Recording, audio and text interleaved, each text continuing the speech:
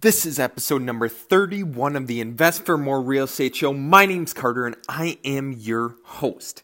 And in today's episode, we are going to be discussing, should you buy or how should you tell if you should buy or pass on property?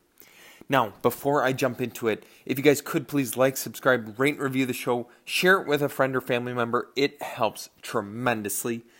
But getting into it, how do we determine in our business if we should buy a property or if we should pass on that property? Okay, first thing I look at is the location ideal. Meaning, is it located in a nice neighborhood? Then it's automatic buy.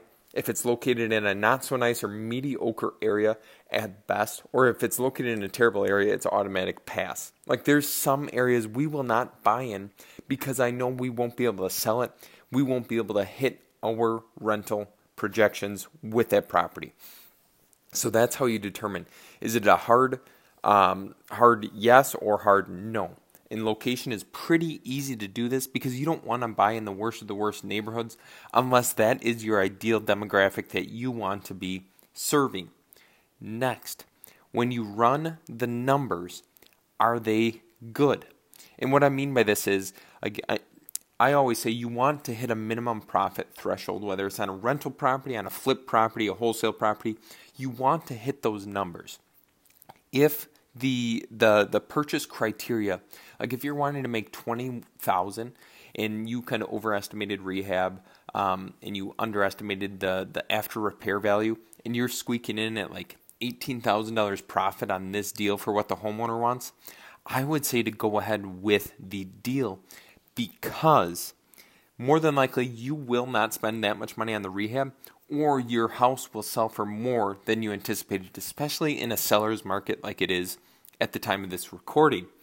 Now, if it's the other hand, if the market's bad or your rehab is going to go way over budget, then pass on the property.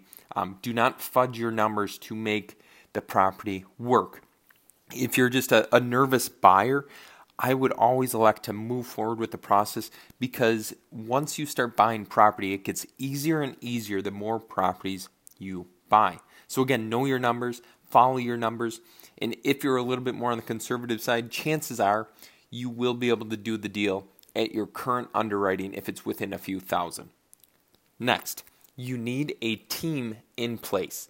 And what I mean by this is, like say you're located in a city and then you're looking at a property 45 minutes away. Do you have a team of contractors who would actually go there to rehab the units or turn the units if it's a rental or flip property, if it's a flip? Now, if you do not have the contractors, do you have the means of finding the contractors, organizing and managing the rehab from that distance? And what I always warn against is getting too far out of your current city. Of course, there's deals elsewhere. You always want to chase that next deal, but you do not want to put yourself in a risk or a financial stress point of not knowing the other market as well, and then being at a distance managing rehab, managing people that you've never probably worked with before, and you might not know that market as well. So again, you need a team in place regardless if you're in your backyard or you're an hour, 2 hours away. Have the team, and then next, have a plan. With a plan, you can execute on it. You know steps 1 through 10. You know how to do it, and you can take massive action towards that plan. If you don't have a plan, again, pass on the deal. It's not something that would be of interest anyway. And lastly, but probably most importantly, do you have the funds to buy this property? Like, is this a property you're going to keep as a rental? Is it something that you're going to try and flip? Is it something that you're going to try to wholesale? What is your strategy? Now follow that plan, and it'll be discussed in the step before this, the plan of the property. You want to follow it to a T. If you have the funds to purchase it, then it might be worth buying. But if you don't, and this is solely a wholesale deal, again, let the seller know. I've always harped on this because it is so important if you cannot close on their property that they need to be aware that you don't have the funds. You're trying to partner with another investor who does have the funds.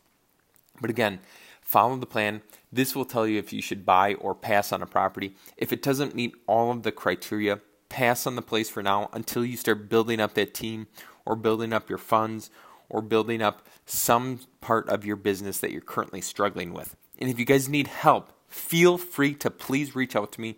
Again, connect with me online at sellfoxvalley.com or on any social media platform at Carter Crowley. I look forward to helping you soon, and I wish you the ultimate success.